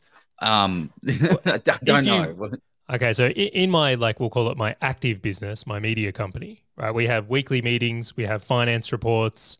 Like, there's to-do lists. We assign priorities, like all the things that would go to functioning and running the management of the business. So we look to take those things and bring them into our personal life because it gives us a good frame of reference. Like, everything makes sensible to me anyway. Maybe Bianca just puts up with my nonsense. But it's like, if I try and run the home like a home, it's like I don't really know what to do. But it's like, if we think of how can we run this household like a business, it's like, sweet, let's get a weekly meeting in. Let's keep a spreadsheet running. Let's do a budget. Let's have a forecast. Right? I'm like, I got this. I worked it out. And it just gives us a way to function in our home in a way that works for us. I'm by no means saying that that is for everyone or that other people would do it, but it's certainly simplified my life. Well, it's kind of the David. I don't know if it's David Goggins, but somebody. It's like Jacob Willenick. I've butchered his name, but discipline equals freedom. It's kind of you've got that sort of process and structure in place, and you don't even have to think too much about it. It just comes in, or it gets processed. You have the numbers in front of you. Whereas if interest rates, well, they have gone up 2.5%. You sort of now you'd sort of be thinking, well, crap, am I going to be okay tomorrow? Am I going to be able to send the kids to that school or whatever it is? Because you don't know. Whereas you know exactly what position you're in at any one time, which I think is, if you want to scale as quickly as you have, I think it's absolutely vital to have those systems in place. It's certainly, we found it to be very useful. Again, not for everyone, but very, very helpful on our front. Yeah, and there's small points that you can go to that as well. Like, you don't need to go to the accountant level of what you guys do. You can have quarterly, weekly date nights where you say, how much, like, where is all the money gone?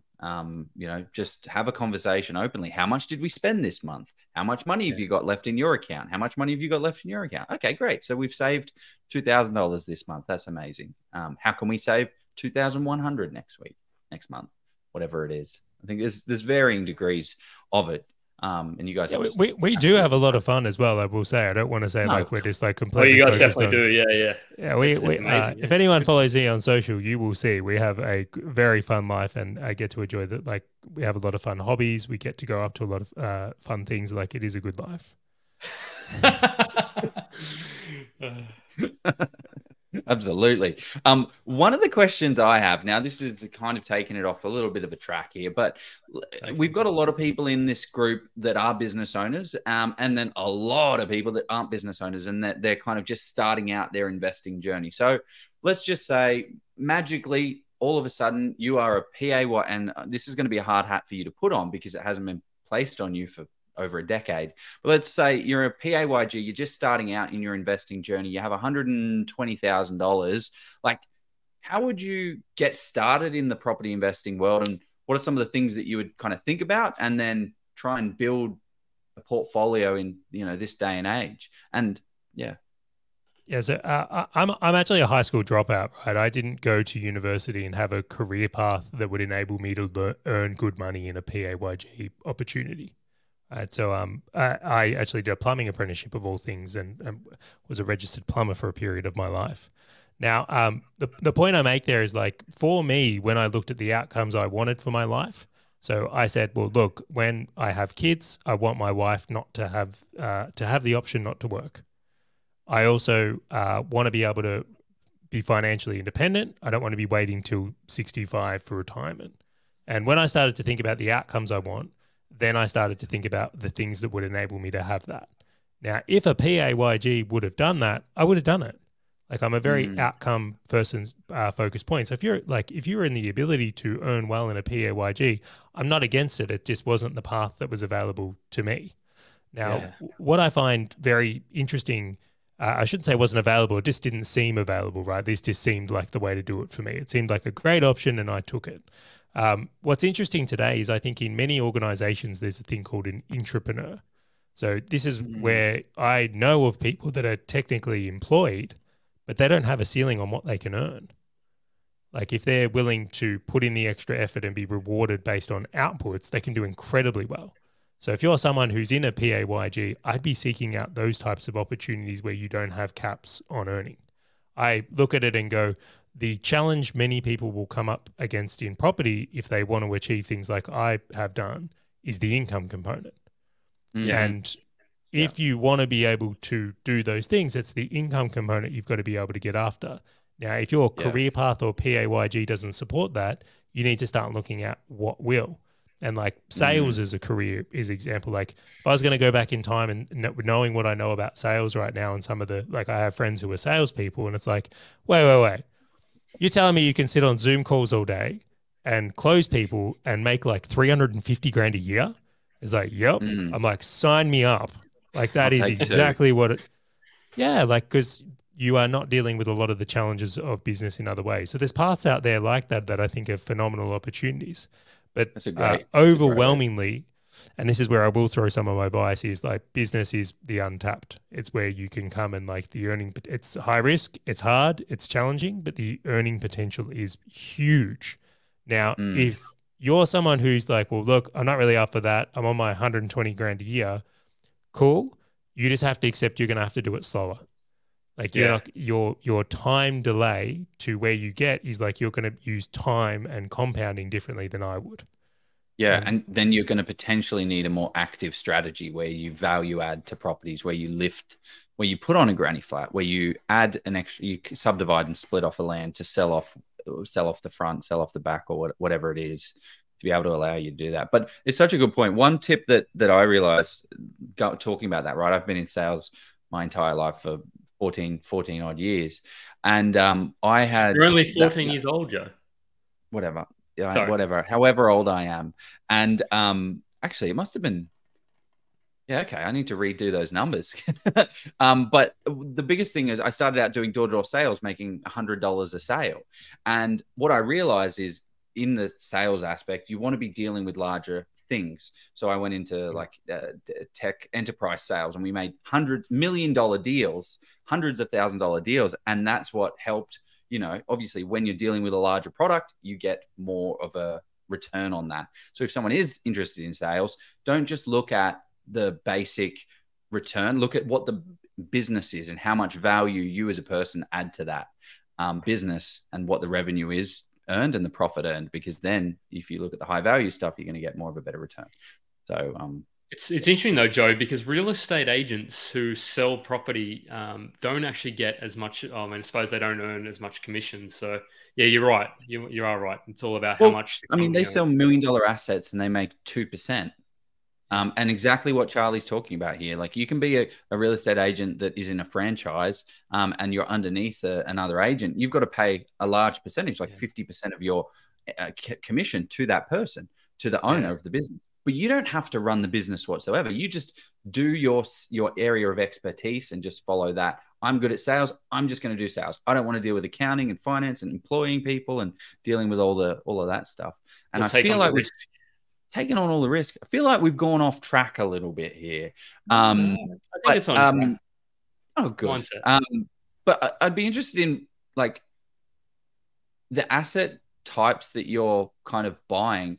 Can you talk to that a little bit? Because I feel like it's good to understand the types of things that you're buying. You kind of hinted a little bit, but what do these properties look like?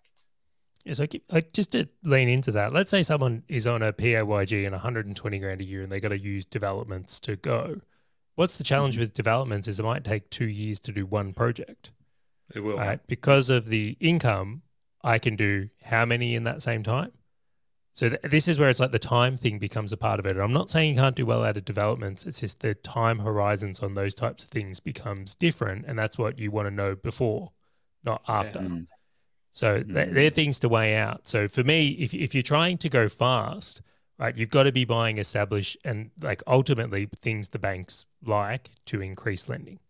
So when you're looking at it from there, and like we've certainly danced where we might do a higher yield property, and then we might go a high growth property, and then we might go a high yield property and then see what the portfolio needs to keep going and keep approaching it in that way. Or property pairing, I think, is some of that strategy. But one of the things we very much keep in mind is like, what's the impact on the cash flow of the portfolio with this purchase? And then what's the impact on lending with this purchase?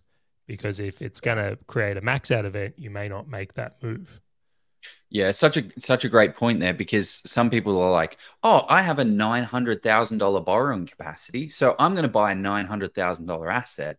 But the problem is with a $900,000 asset, the cash flow just isn't there to support that property. But if you break it down into two properties, you're going to have a potentially more cash flow positive outcome that's going to be a little bit more favorable. Now, the only thing is you don't want to just drop too far down. You don't want to be buying, $250,000 assets, because they're... See, I would disagree with that though. We early on, right? We bought some like $900,000 properties that had like 8.5%, 9% yields, because that's what was available at that time. Like was that a duplex kind of property? Very good point. One of them was so on that one particularly, we had one with a granny flat that did that in like regional New South Wales. Which was a great one there. But then those properties all had risen, and then different opportunities present. Like, it just seems to be the flavor right now that price being lower and yield being higher is kind of more common. But at the same time, I've seen unit blocks that are a couple of mil, or commercial properties that are more expensive that have higher yield. So it's like, I wouldn't say that's universally a pricing rule that appears. It seems to be like market cycle that is more appropriate. And I think with suburbs type and markets correcting a little bit, you'll start, and rents are actually rising even in sort of Sydney and Melbourne. So you'll start to see that. I mean, everybody's saying 2% or 2.5% in Sydney. I think you'll start to see that come up a little bit. But you touched on commercial. You haven't ventured into commercial yet, and I'm not like I don't. But had that crossed your mind, or given you're in business? So what's the story of commercial? Yeah, so in business, I once made a mistake of thinking because I was good at one business, I would be good at all businesses. So arrogant younger Charley had just like, I got a 7-figure company, right? I got a business that's doing $1 million a year. Woo! Look at me. Where's my parade? Not at all. Yeah, absolutely. I start a business in another niche and get my ass handed to me. I'm like, whoa, what's a tariff? So I was like very, very humbled in that moment, and it was a great learning experience for me to go, okay, like, you did one thing well, that doesn't mean you're good at all things, right? And to be fair, the one thing you did well, probably luck played a bit of a role as well. So maybe just, wind that one back, cowboy. Like, let's be more humble in thinking about this. There's a bit more to it. If business was so easy, everyone would be successful. Right. So then in property is like, I've developed a really good set of skills around residential. Like, it's something that I can grasp. It's something we've gone deep on. Now, even though commercial smells and looks very similar in many, many ways, every time I talk to Steve Polisi or Hayden and they bring up something about the way they do the leases, or they bring up something from here, I'm like, that's the thing that would have screwed me. This is the thing I didn't know.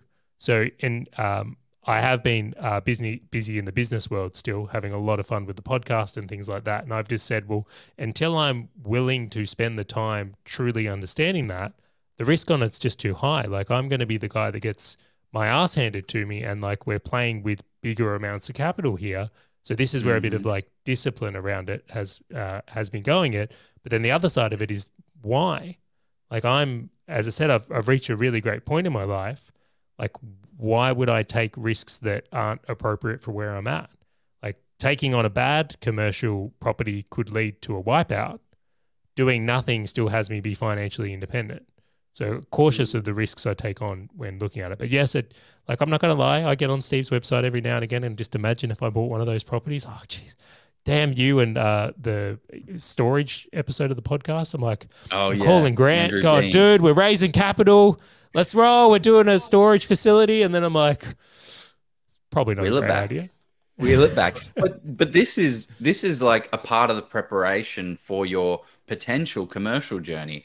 And that's what I love about this is you've taken the steps that you need to take in for the residential space. And this conversation that we're having right now, 5 years ago, was the residential story that you were having with, yourself and Bianca. Like, I don't know enough about residential. I need to build and structure out I need to start the process, start the education journey.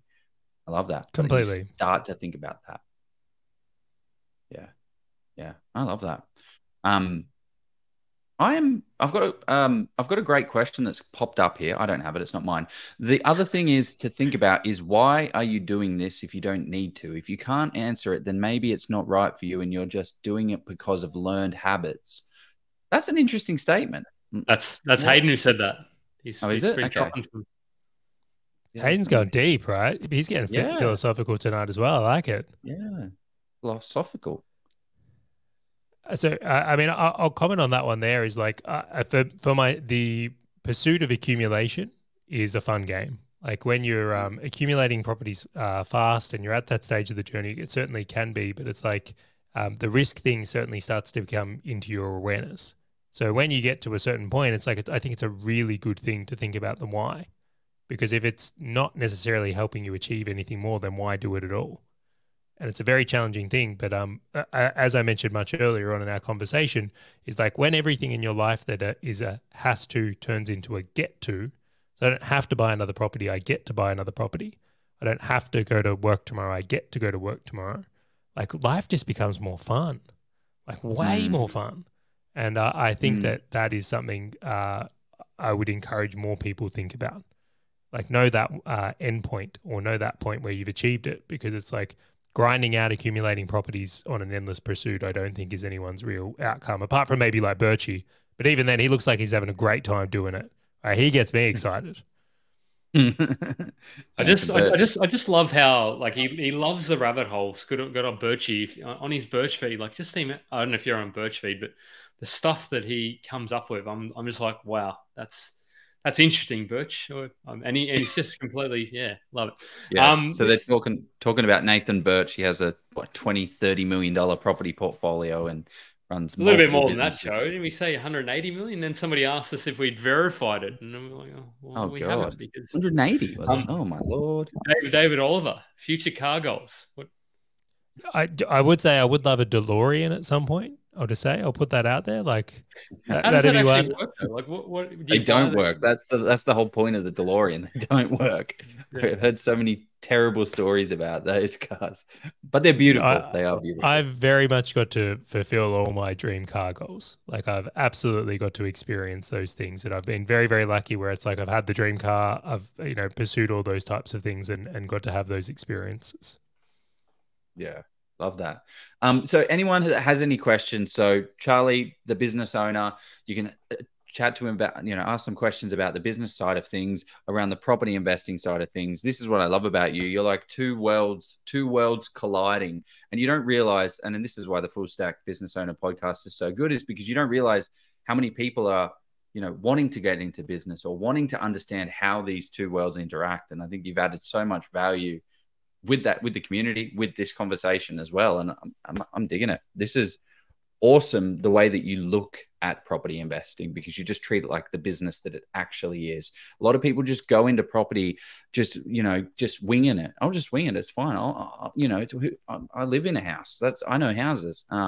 But it's not. It's a process, and you're building the right team around you. I'm all for it. It's certainly been a lot of fun. I'm enjoying it. This is an interesting one, and I know you're not a broker, so I can sort of jump. Can you ask it, Jeff? Answer it. Yeah, I'm interested in Charley's kind of, and if he has, what is wrong with Cross guys sometimes that assist customers in a great way. I don't know. What are your thoughts on cross collateralization? None of this is advice, but what have you in your chats with Aaron? Do you know what? I've actually asked him this question. It's like, it gets a really bad name. I'm like, well, why does it exist then? Like banks don't make products because like they, cool, we're going to make terrible products that hurt people. Like they're businesses that sell things. In this case, they're selling money. So in many cases, I think cross collateralization was actually like well intended. It's helping people probably borrow more than they could, because they're able to put up one asset's value with another and entangle them. The risks and downsides of them, though, is where things get really interesting. So it was expressed to me is like, imagine you bought a property in the peak of Perth's boom, the last boom, right? And it went down in value, and that was entangled with a property on the East Coast that went up in value. About how the bank could actually force to take things from one to the other, or make it difficult for you to sell a property, or you might have to sell your property in Sydney to cover the loss on another. So that's where like the entanglements become an issue. If everything goes up in perpetuity, then I'm sure there's less problems with them. It's the optionality of, can I sell one? If market dynamics changes, they're all the risks you're really looking at taking on through that. Yeah, you pretty much nailed it. That's of course it just makes things more challenging. It makes things more sticky, which is a big benefit for the lender or the bank, and de-risk them because they're the one. Yeah. But they're getting that extra collateral, so it helps them. It helps them a lot. But it's just like LMI, right? Like if it's, this is where you're totally against it, Charley, which is absolutely fine. But I know people are in situations where they want to get into property. They have done their due, like for instance, my first property, I got into it with LMI, and I got it into. No, actually, I didn't get into it with LMI. I got it into with a guarantor loan, and that was a massive risk that I put onto someone else, being my parents, from that property side of things. They didn't give me any cash. They gave me the guarantor loan. But what I did to de-risk that was, one, use a buyer's agent, which turned out to be a massive mistake. We've told the story many times. Choosing the right buyer's agent, because I didn't ask the right questions. And actually, we've got the 14 questions. You want to chuck that in, Jeff? 14 questions to ask a buyer's agent for anyone that wants to speak with a buyer's agent. There's some good questions to ask. But now I've thrown myself off where was I going with that? About using LMI.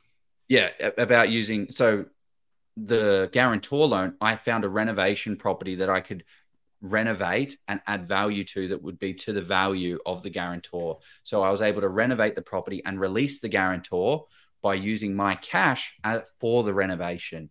It's the same with LMI. Like if you have a strategic way to utilize LMI to get you into an asset that's going to allow it to grow, then absolutely. My thoughts on LMI are, embrace it when you have to, avoid it when you can. Because if you can avoid it, then why pay an extra 10 grand in insurance to somebody else? It sucks.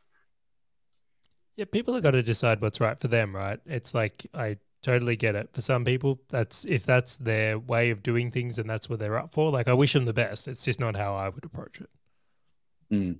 Yeah, 100%. Sorry, Jeff, I've thrown you down a race to try and find this. Yeah. That's what I'm doing. That's why I look very distracted. Yeah. So, Charley, is there anything that, are there any kind of key things that people can think about from a mindset perspective that has really helped you that we haven't kind of covered off? Are there any other kind of key mindset things that help? Yeah, so I think honestly, every person, whether they're aware of it or not, likely has their own money issues or personal issues. I'm not saying they're all bad, but I think everyone can spend some time working out how they're wired and potentially where some of those limitations are, it could literally be the difference on success and failure. So like there's some great programs out there and there's some great support in there, and it might just be the best investment you make in your property journey, believe it or not, right? It's like I think there's a few proof cases out there. Case in point, right here. Yeah, the second thing I would say is like there seems to be this continual thing where people think they can't earn more. I rub up against this all the time. Is like, guys, I'm a high school dropout from Frankston, right? If I can fucking do this, anyone can. Like, there's not like the idea that people didn't come out into the world. I'm not saying I was disadvantaged. I'm not, right? I had fantastic advantages in life. But at the same time, it's like I am nothing special compared to the norm. So the idea of people that they put these limits on themselves, that earning more is impossible for them for whatever reason, I think is something that is probably the next thing that holds people back. And, you know, they'll tell themselves stories about, you know, I've got to keep this secure job for the kids. You know, my wife had never let me pursue a business. It's not possible for me. Right. Which is all just like you've made up that story, right? You know, as Jeff said, it's like if you believe you can or you believe you can't, well, you're right. I just tended to believe I could and like went after it. So I think for many people out there, that's a fantastic thing to consider is like there's tons of money out there to be made. Like, honestly, if you turn on the news right now, you might be convinced that there's no money to be made out there. We're having record months. Like business is booming. There's so many opportunities and changes in this world that I just go, now's a great time to get into business. TikTok. You're helping people make money hand over fist with ads on TikTok, right? Absolutely. Talk about, do you want to know where that one come from? I saw a post from Kim Kardashian that she was annoyed at Instagram because they weren't showing her content as much. So she was going to start putting her efforts onto TikTok. And I'm like, they got the influencers? Right, and I go on there, right? And like to be clear, I'm not great at using the platform, but I'm like, if Kim Kardashian and all these other influencers are starting to spend more of their time there than they are on these other platforms, so will the audiences go. And if you want to promote a podcast to those audiences, that'll be the place to do it. So new opportunity. But I went and looked at it. It'd be easy to dismiss TikTok based on you think it's young people dancing. We're certainly over there like doing very well from it. So if you're on the online front, I think there'll be significant opportunity there in the next 12 to 24 months. Super interesting. Yeah. DJ asked this. He said, Joe already asked this, but if we can find out more about what types of properties. So when DJ, you have to clarify what do you mean by what type of properties? I think it would be like, I'm also interested in, did you have some rules around like yield requirements and purchase price requirements and distance from the city requirements? I know some people have that. What did you have some rules around that? Great question. So we think about diversification is a really big thing. So if all your properties are on one street, like I actually looked at as quite a significant risk, like especially in these times with crazy weather and all, who knows what's going to happen. There could be something where you could be potentially ruined. So I look at that and go like diverse locations. So we're in 4 states is our properties is where we're playing at the moment. And none of them are close to each other in range, even for the ones that are in the same states. We've got mixed assets. So we've got some single houses. I've got a duplex. I've got a block of units. I've got a triplex. Like we went with different accommodation depending on where it is as well, just to mix things up, right? So we're not all in one asset class either. And like you have to look at this as well, and even in more recent times with like the Queensland land tax type thing or Victorian rental changes, is like each state has its own risks. So I wouldn't want to be all in one state if it was me personally either. I think diversity of states and types of accommodation depending is really important also. I don't pick my locations. I let my team pick the locations that are suitable. So I more rely on their expertise in those places. But it has ended up a mix of like what I would call some metro areas and some regional towns, but nothing's too far from a capital city in my view. Yeah, that's so interesting to point out the different state legislations. Like I was chatting to someone, an investor today, and they said, look, we need to boot this tenant out because they're really bad in this property. And I'm from Victoria, and you can't. You have to go to VCAT. You have to go through this whole process. And then in South Australia, it was like, oh no, look, they're a bad tenant. You do this, step 1, 2, and 3, and then they're out. And it's just a super smooth, easy process to be able to do those things. So it's interesting that, yeah, Queensland, Victoria is very, very strict, and New South Wales, I think, and Queensland are thinking about taking on similar rules and regulations. But again, things that you need to know. But that's why you have a good team around you. There's plenty of good tenants and there's plenty of good landlords. There's also plenty of terrible tenants and plenty of terrible landlords. Like, I'm not going to camp this either way. It's just that, like, I think there's a mix of everything. There was a great question that came up here about how you decided to do your renovations. And I just want to bring that up, but I can't find it. So, sorry. I'll go silent for a minute. If anyone has any other questions, throw them in there, and we'll get to them. You've run out of questions, Joe? This is unheard of. This is unheard of. Okay, cool. Doesn't matter. Anyway, how did you decide? I can rehash it. How did you decide on the types of renovations that you needed? Like, how did you say, oh, well, did you speak to your property managers? Like, what does that look like? Yeah, so this has actually all been through the property managers. We asked our property managers the question of, like, is there anything we could do to this property to improve it that would increase rents? And then all the property managers were also incredibly helpful in, like, they've got trades and access to trades to quote things. Like, this is something where they have insider knowledge. So our property managers have been fantastic and incredibly helpful in that regard there. And particularly, we've got a guy called Scott, which I don't think you'll see this, but nonetheless, he's been very, very awesome up in Queensland in, like, actually helping us execute some of these, like, property improvements and helping us with things. And what is he, a property manager? Absolutely. Oh, we'll give him a plug. What's his thing? Scott who? I was going to say, I don't know the name of his business, which is terrible. He's just Scott to me. But we should definitely resource that one. Joe, if he knew the business. Okay, cool. I think this has been an absolutely amazing session. If there are no other questions, throw them in. Go on, Jeff. I got a quick question, Joe. Well, not a quick question. It's probably a long question, so apologies in advance. But you shouldn't apologize for anything you enjoy. So it's an interesting. I don't know about that one, mate. Phrasing. But the question I had is, what's next for you? Like, what do you foresee as the next 12 to 24 months in your investing journey? That is a high quality question there, Jeff. So we're actually positioned where we could go again right now. Like, we're absolutely positioned where we could take on another property or do something in that way. And we're hunting for opportunity. Now, my general view, and this is like pure speculation, is like, based on what's going on in the world right now, I don't know what's going to happen. But I do look at this and think that opportunity will present.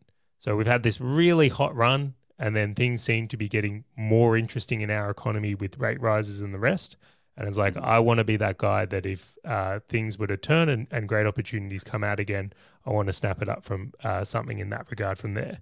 Now, the other thing which I would encourage people to think about is that there's been these massive changes in the world to just like how we do business in this like post-COVID economy. Right. Yeah. And the thing that probably has me the most excited is the business opportunities. Like, we're seeing right now that just the amount of businesses that were once doing things in the physical world are now doing them online, and how it's reshaping all the opportunities around them, where if anyone was thinking about making a move into business, I think now is an excellent time. Like, I think all this change and reorder of the world is presenting new and different opportunities. So I think it's just an awesome time to be involved in the sport of business. Yeah, such a great point. When they reshuffle the deck, it all gets shaken up, and there's great opportunity. There he is. There we go. Bianca saved us. saved Scotty. He's going to get pummeled with questions. There's another question here. I think, like you say, you got to find a way to move forward regardless of what it is. Doing something is better than sitting on your hands waiting for the perfect opportunity. I saw a fantastic comment actually in the Facebook group today, and it was, there is a great opportunity every single week. And so don't get too caught up on the deal. Don't get too emotional. And this is what I've learned from you right now after this conversation, Charlie, is exactly this, that you're going to make a way. You've set the plan in motion. You've set the actual end goal. And I think that's the difference that you do, is that you look at that end goal around what is this thing that I actually want to achieve? And then you work backwards. You don't actually, I know you see it all the time in what you do, but you don't actually see that enough in property and in planning. I think this is a key takeaway, an absolute key takeaway that people can get from this is, what do you actually want? Why are you doing it? And then go to a team, like create your team in the group, ask every person in this group that looks professional and is a portfolio, who are you using? Why are you using them? And chat to that person and build your A team out, and then build the bridge to get you there. Inspirational stuff, if I might say so. Inspirational. Oh, cheers, guys. Very kind of you. And thank you so much for the shout outs on the podcast as well, right? I massively appreciate that. Well, that's the next question. Well, this is the funny thing. I was chatting to Jeff. Can I ask one more question? Go for it, guys. I'll ask as many as you like. Okay. Yeah. Publicly there are no DMs, of course. Yes. Hayden, I think that Hayden's. I wanted to know, obviously no DMs. Does the roadmap for you not roadmap, does the goalpost keep moving? Because I find I tend to struggle with that sometimes. Like I hit a goal and I'm like, okay, great. What next? How do you deal with that? Yeah, so interestingly enough, when I first started in business, I definitely had that. And even I would say earlier in the property journey, what's really changed that for me is kids, right? So if I have a almost 3-year-old son, Jack, and what's become increasingly awareing to me is like every minute I'm not with him or I'm in business is time lost with him. Like time becomes so much of a more valuable asset to me at this point in my life. So, I know for many people that they experience something similar. So that was probably the biggest shift, was recognizing that if I'm spending all my time doing this, it's time not spent with him and I can't get that back. So as for setting goals, it's kind of like a different thing. Do we adjust? Like, I actually think it's healthy for people to aspire to do things. Like if you're going to be a dad, be the best dad, right? If you're going to do property, do the property thing. It's when we get entangled in the idea of like, just constantly chasing things for the sake of chasing things. Like it doesn't seem to lead to good outcomes for a lot of people. So turning point in my life, definitely. Going to full circle back to if you play poor games, you'll end up with poor results or poor rewards. Was that the play silly games, get silly? Yeah, play stupid games, win stupid prizes. Yeah. Okay. Yeah. Thanks for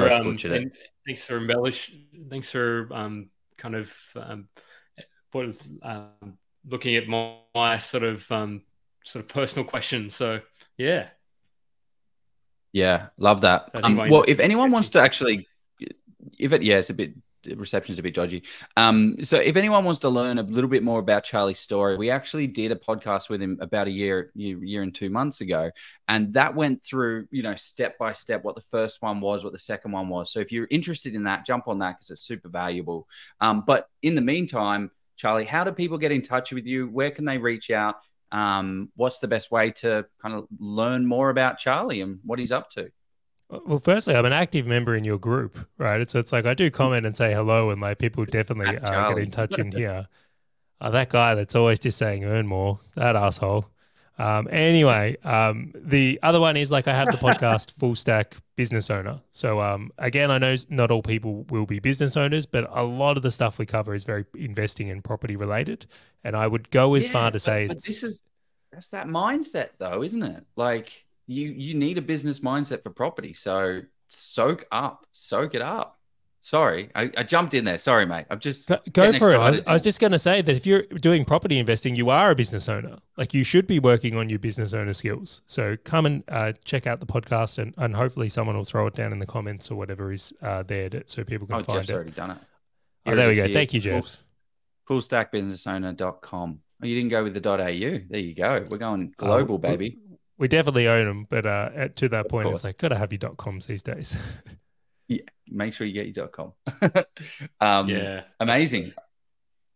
Let's do it. Also follow him on his Instagram because he's got amazing recipes and cookbooks. There you go. All right, so that one is true. So one of the things, like I am actually been learning to cook. It's been one of my new hobbies. So if you do follow me on socials, broccoli. That's all I see you eat is just trees. People are worried about the trees. I'm worried about the broccoli trees in your house. Hey, those broccoli chips are legit. All right. Okay. Anything else, Jeff? Anything you wanted to cover off, mate? No, fantastic session. Thanks I really appreciate you and Grant for creating that full stack podcast, but also just being so open to having conversations. And it's amazing how much time you have to help people out. It's just, you're a productivity machine, I would say, but just a really, really good guy as well, I'd say. It's a fun stage of life. I enjoy giving back, right? I've been through some things where it's like I've gotten to a point where I've done some stuff that I think others would benefit from.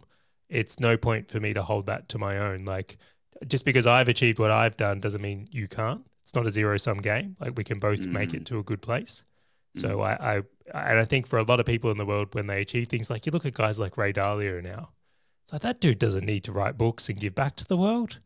But they do. And it's like there's a compelling feeling in others when they get to a place where things are good for them is they want to give it to other people. So that's where that intent comes from. Love that. If you want to learn more, reach out to Charley on Full Stack Business Owner. But let's go buy a property. See you guys later. Thank you very much. Bye-bye. Hear more interviews and share your story with some of Australia's top property experts and commentators now by joining the Oz Property Investors Facebook group with over 25,000 property investors. So we can all become better property investors together.